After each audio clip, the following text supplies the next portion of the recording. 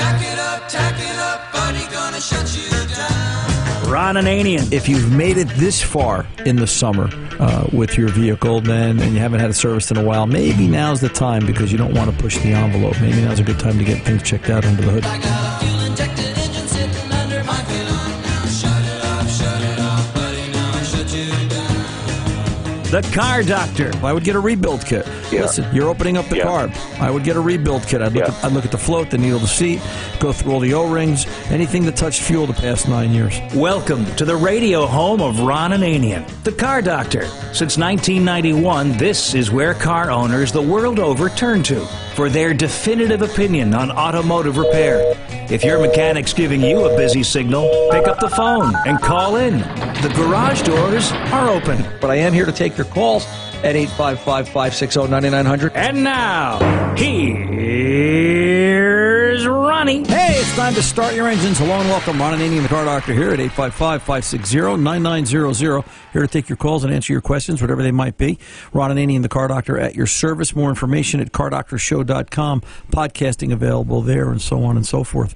Wild and woolly week in the shop. It was a long week. Actually, it was kind of a short, long week. We took Friday off because it was a mental health day, and Ron so decreed it, and we kind of banged it up and locked it up Thursday night and got all our cars done and said, you know what, let's celebrate. Summer's going to go by too quick.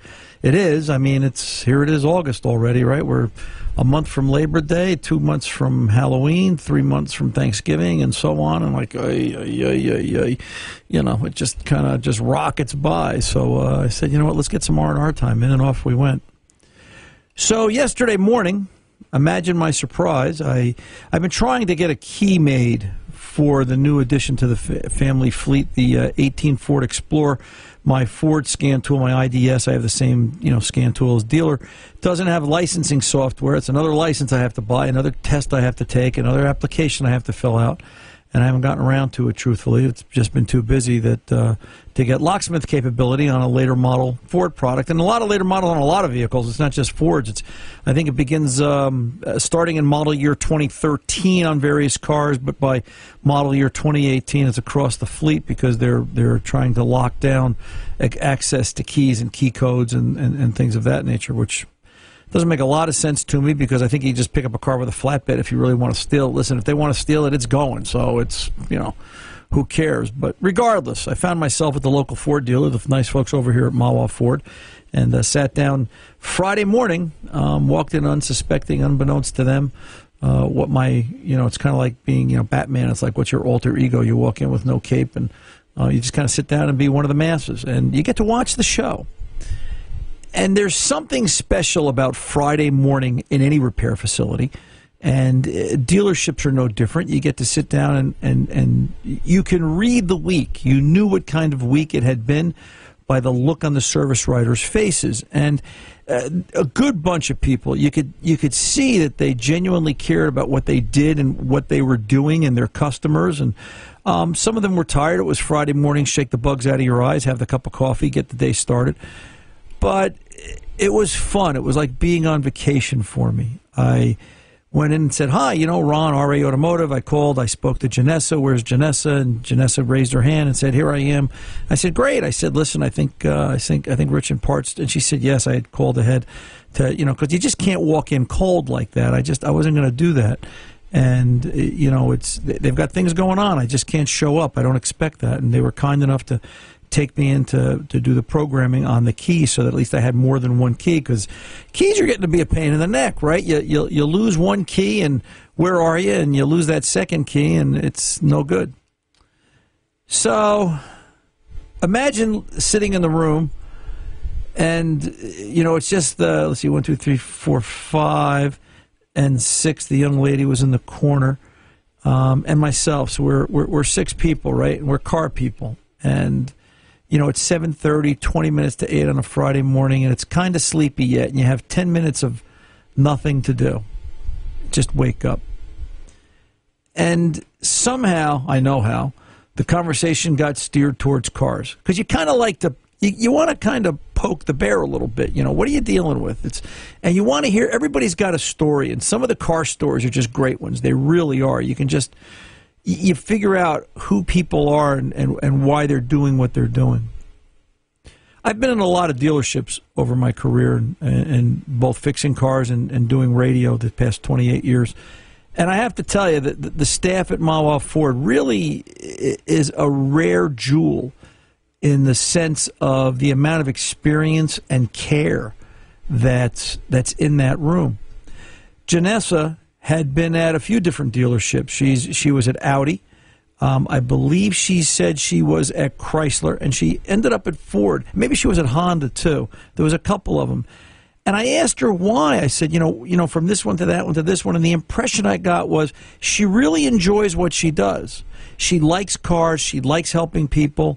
She's a car person, but she's just looking for the right place. You know, we're all looking for that right place in life, right? That's what makes us human beings. We're all just looking for that spot. Everybody wants a spot.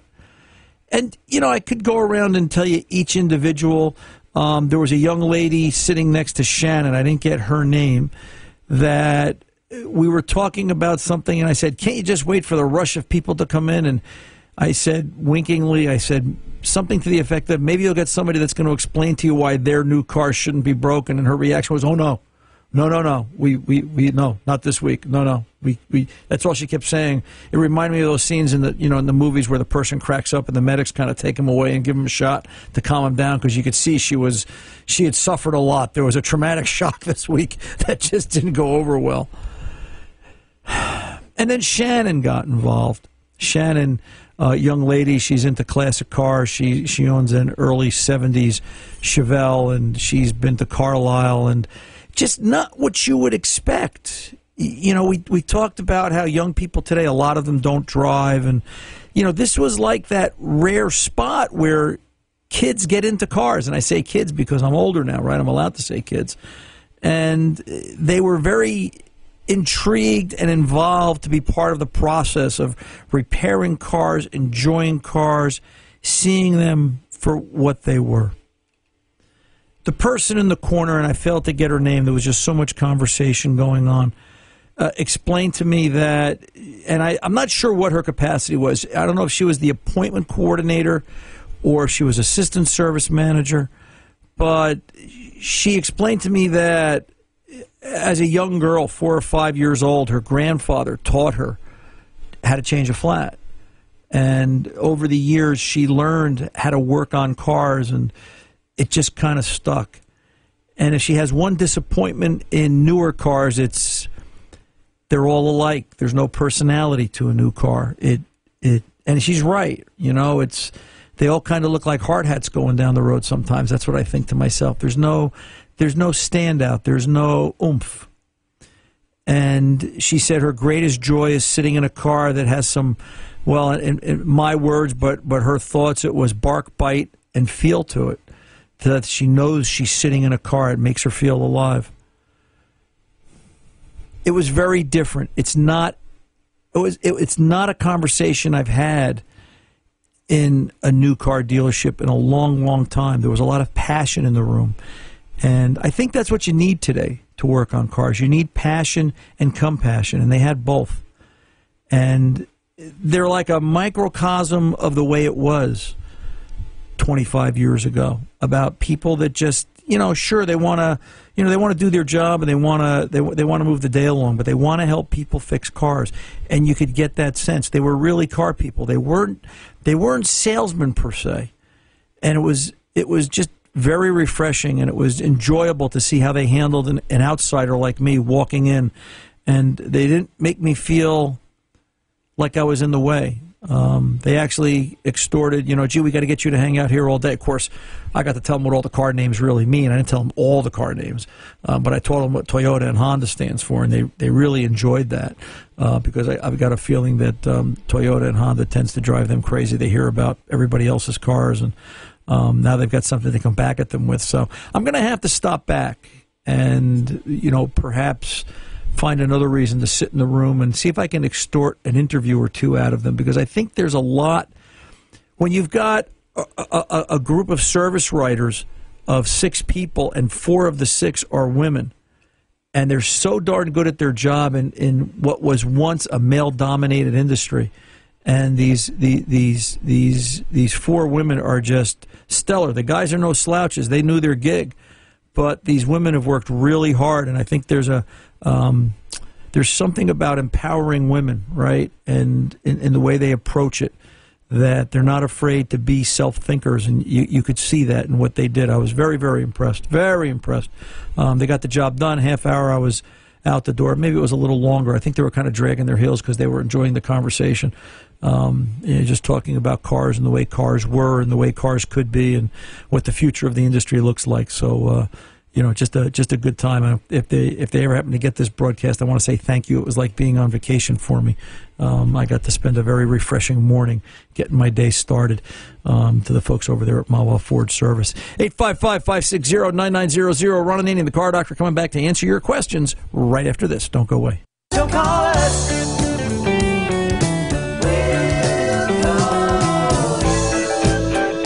That's right. If you call and we're not live, you can leave a message and we'll call you back to get you on the air with Ron. 855-560-9900. Speaking of Ron, here he is. Hey, let's get on over and talk to Jack in Connecticut, 11 Chevy Traverse. Jack, welcome to the Car Doctor, sir. How can I help you? Hi, Ron. I have a 2011 Chevy Traverse with 160,000 miles. Okay. And I love the car. It runs beautiful, easy to work on.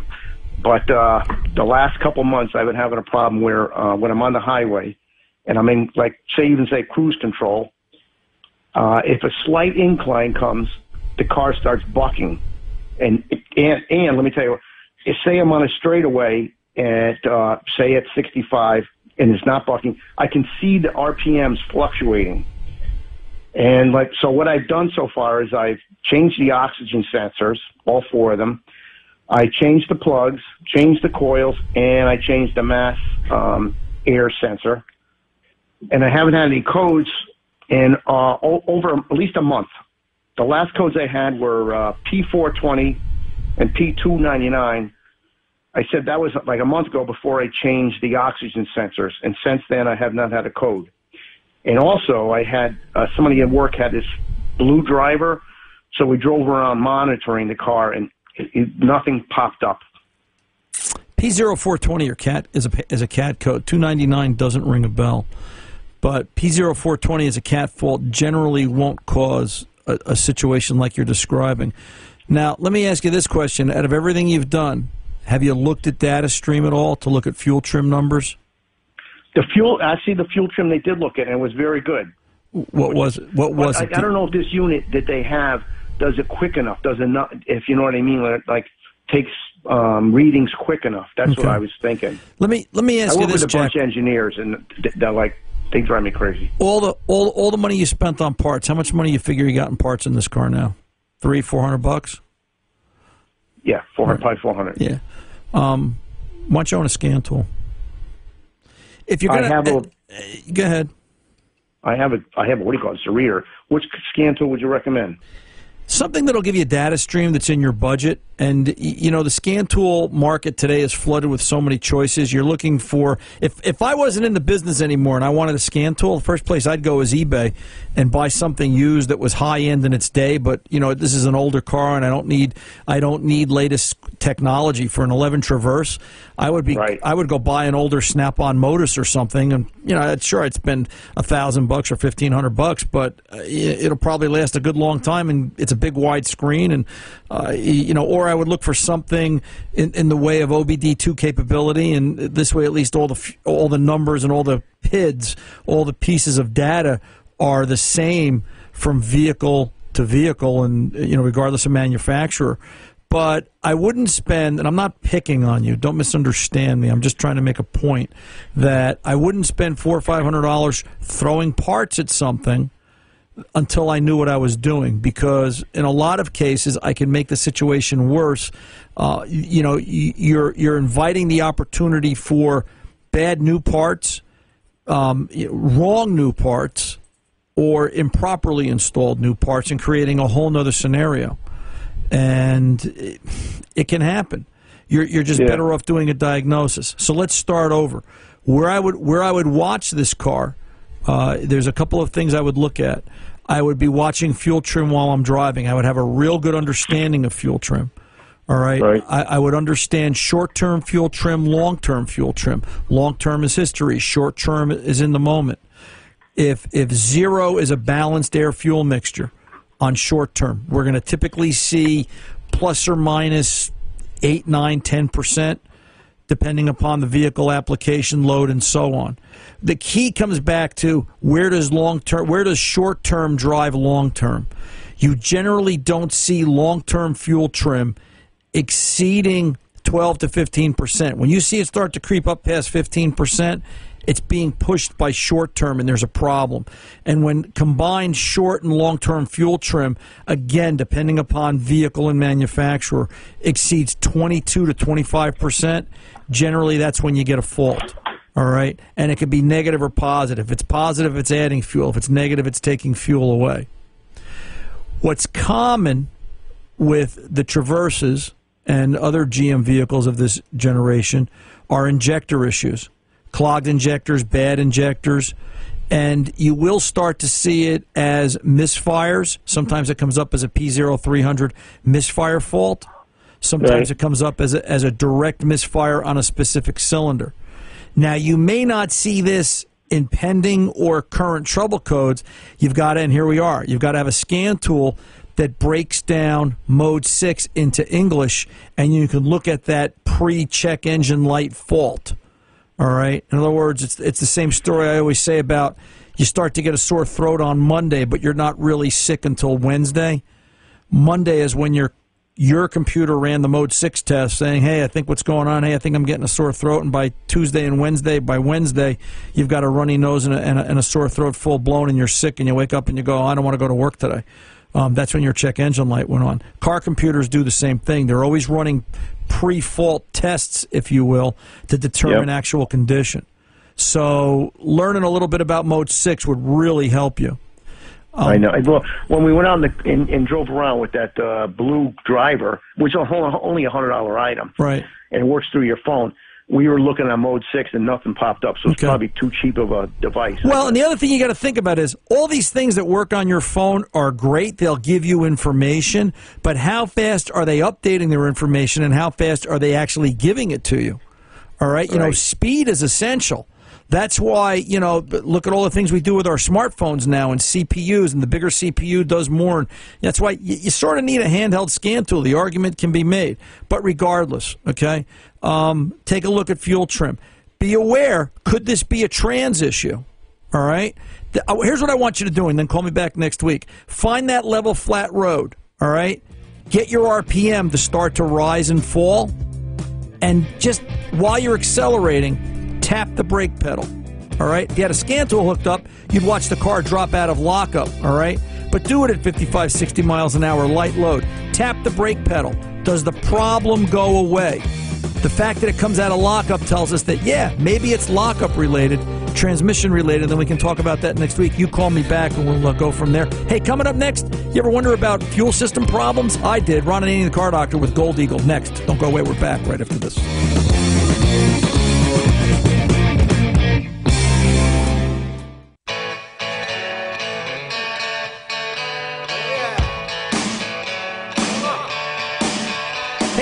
Back, Ron Ananian, the Car Doctor. We recently had a 66 Cadillac Eldorado in the shop, and I think you've heard me talk about it before. We were talking about the fuel issue, right? The vehicle owner had let it sit for, well, in his mind, a very short period of time, but it was 10 months to a year was the answer I got. Personally, I think it was probably a year and a half or longer, and he learned a very expensive lesson in that I had to go through it and rebuild the carburetor. Fuel had become a problem, and rebuild the fuel pump. And 66 Cadillac Eldorado parts aren't exactly as plentiful as they once were. So, you know, it doesn't matter whether you own a classic, or it doesn't matter such as that, or whether you're owning something more modern and it has to sit. Fuel still becomes an issue.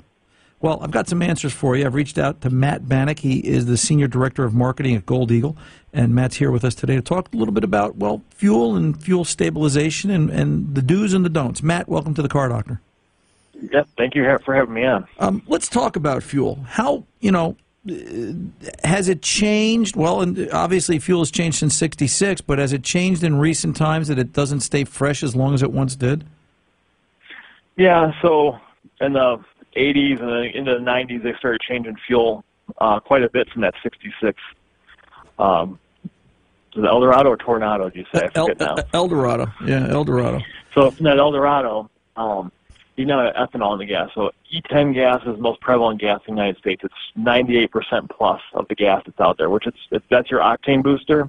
It's your oxygenate. It helps the car or the fuel run cleaner, but it causes some problems. So it tends to make the gas go bad in as little as 30 days.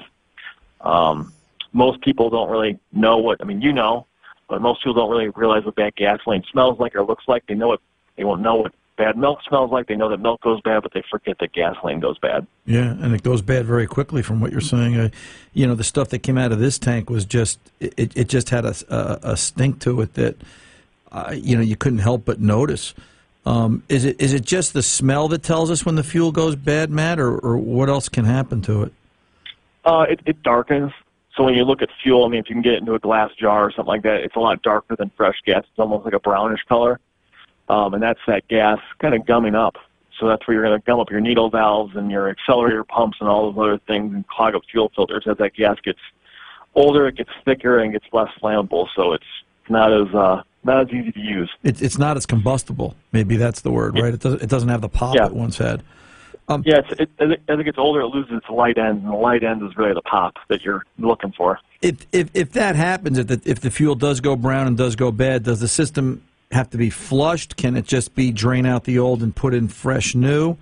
Is there a procedure, or just it's catch as catch can, whatever works?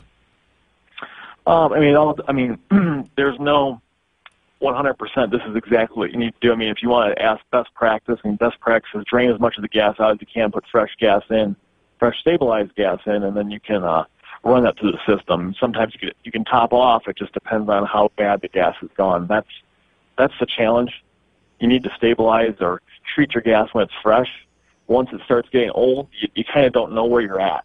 So it makes it difficult to put one thing on it. But if you just drain it and start fresh, that's the best. If you do drain it and start with fresh, if you put fuel stabilizer in, does that help the tank condition at that point? Will the stabilizer help the old gas and the new gas kind of combine together and eventually burn out? It'll help clean. There's some water removers in it that helps. If there's any water in the old gas, it'll help pull it through. But it restores some of the light ends of the fuel, which helps it burn. But if you had, say half a tank of older gas that's not terribly old, like maybe 6 months to a year old, and then you top it off with fresh gas, you're probably okay. But you really want to run it through as quick as you can to get a full fresh tank of gas in there. Right. Is there a difference? I'm thinking about the landscapers and the guys that store mowers and then the snow blowers and back and forth every 6 months. It's one or the other. Are there different fuel issues in 2-cycle engines versus 4-cycle engines? They have the same issues, but the issue you have additionally with 2-stroke is, they're tiny carburetors typically. They clog up very easy, and any outdoor power equipment's like that. But handheld weed trimmers are very susceptible to it, so that gum and varnish is bad for them. But also, ethanol tends to attract water, and it brings that water into the system and suspends the fuel. So obviously, water and oil don't mix. So it's even more important to be careful with your 2-strokes because you don't want to have damage your walls, your cylinders, your rings, or anything like that. Right. So then, can you use an additive? Stable. Let's talk about stable, right? Can you use stable in a 2-stroke just like you can in a 4-stroke? Is it beneficial to both? Yeah, you can run it in 2-strokes or 4-strokes. All of our gas additives that we make work in any gas. We have an ethanol treatment, and then we have just a regular fuel stabilizer. We do make separate additives for diesel, though. Is there, you say additive. Everybody runs additives in their gasoline today. Is there a need for a specific additive today? Is there something the gasoline is lacking that the additive provides? Everything's a cost, right? So the gas manufacturers are doing their due diligence to create a product for you that's going to last for most people out there. So if it's designed to go in your car, your lawnmower, your boat, whatever it may be, and be used. It's not necessarily designed to sit there for long periods of time. So if you're going to change the plan and let it sit in there for periods of time, that's when you want to add more of the antioxidant that Stable has in there, which protects the fuel and keeps it fresh longer than the gas manufacturers planned on. Right, so there, obviously a benefit. Hey, Matt, I appreciate you taking the time with us today. Is there a place the listeners can go for more information? Yeah, I would. Our website's got tons of information for best practice on storing things or answering, kind of all the questions we talked about. It's goldeagle.com. And Okay. we have blogs and everything there. Cool beans. Matt, once again, thanks for taking the time. I know you're a busy guy, and we're glad to have you with us today. Well, thank you very much. Good luck with the Eldorado. Yeah, we'll be tune in. I'll tell you how that ends up. We're still working on it. It's a little bit of a big restoration. But thanks again, Matt. Ron Ananian and the Car Doctor here. We'll be back right after this.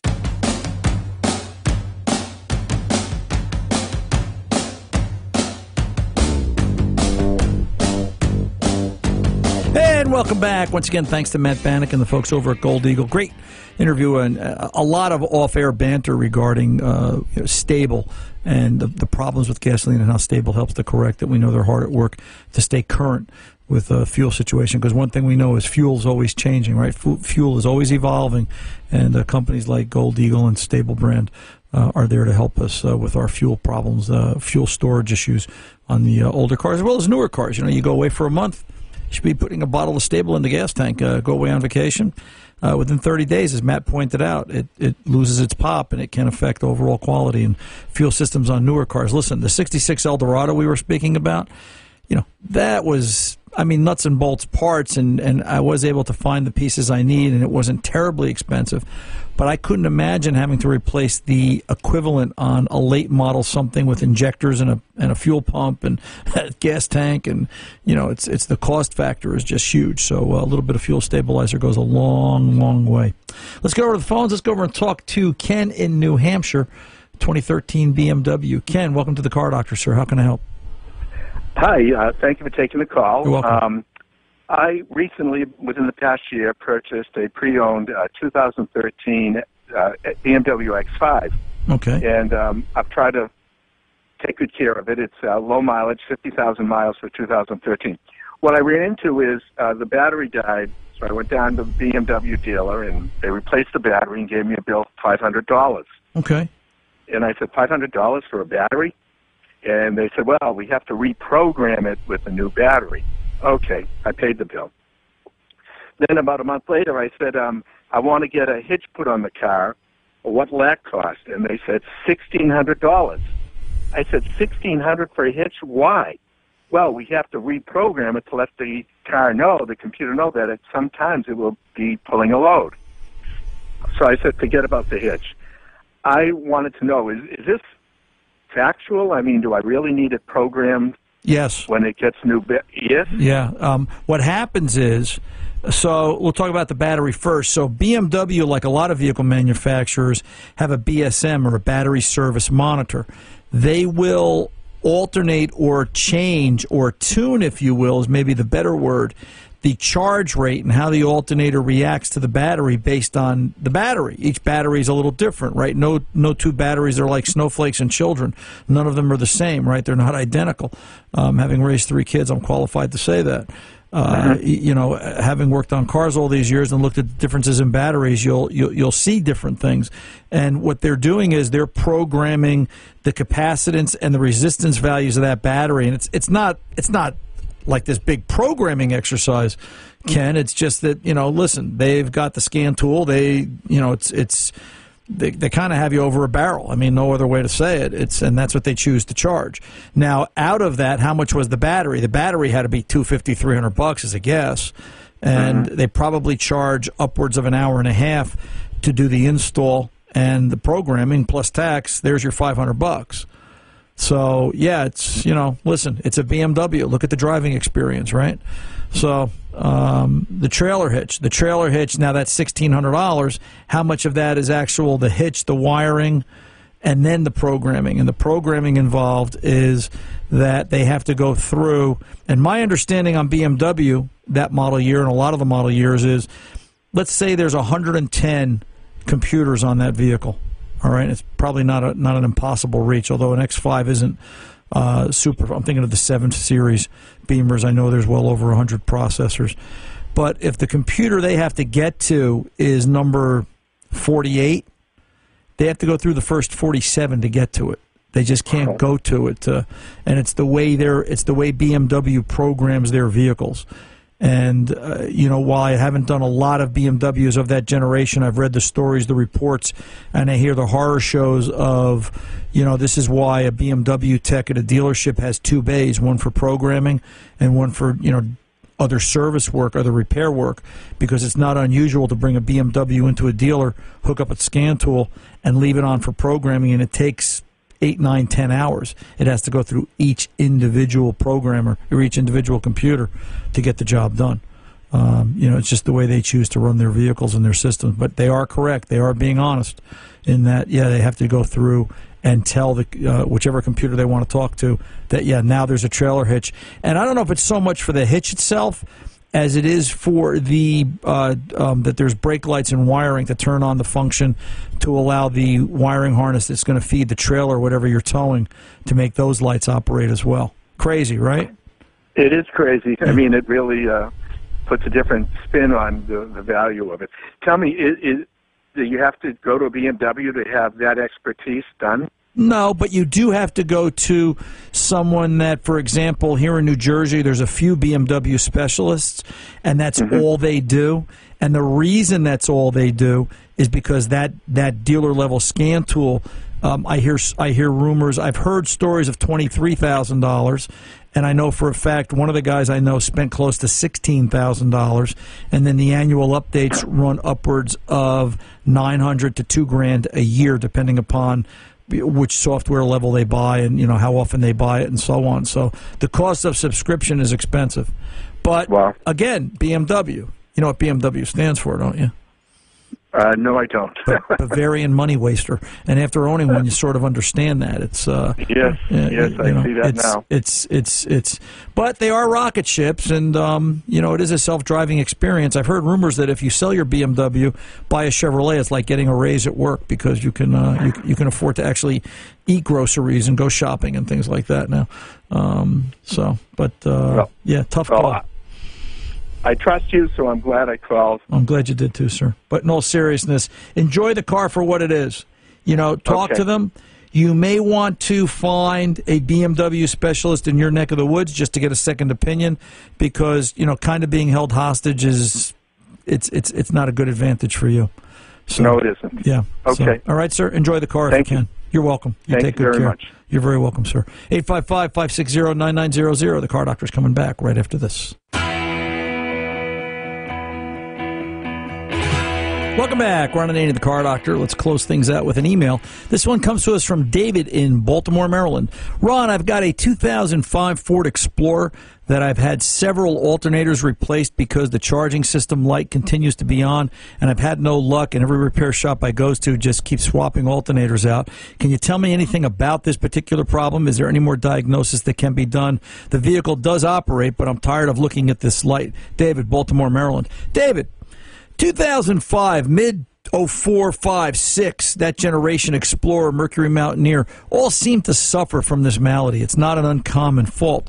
And I can tell you this, there are some very specific tests that need to be done looking at wiring from the alternator to the vehicle powertrain control module, or PCM, making sure proper signal is getting to where it's going to. It's not an involved test. It's actually quite simple and can be diagnosed correctly and confidently in under 30 minutes. It really can, because it's just a matter of measuring voltage on several wires to and from. The PCM is looking for a voltage signal change on one particular wire. It wants to see it go from 8 to 9 volts down to 0 so that it knows the alternator is charging. And when it doesn't, it turns on that check charging system error message, and it knows that there's an issue.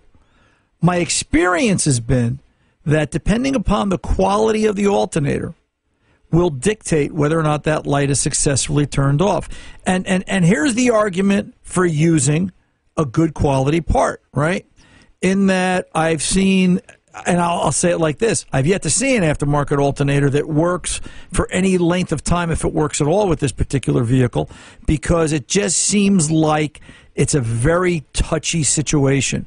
Whether Ford spec'd it to a particular point and no one's able to come up to that spec, or whether the cores that are out there are so beat up and old, it just makes the case for using, in this case, use a Motorcraft alternator. Listen, Motorcraft parts are simply becoming a case of plug in, they work, and you're down the road. And you will find that Motorcraft parts meet and exceed factory spec because they're designed for Ford vehicles. So take it back to a repair shop. If they tell you it's an alternator, tell them to get out to Motorcraft.com, read the works, and possibly get that alternator changed with a Motorcraft part. I'm Ron Ananian, the Car Doctor. The mechanics aren't expensive. They're priceless.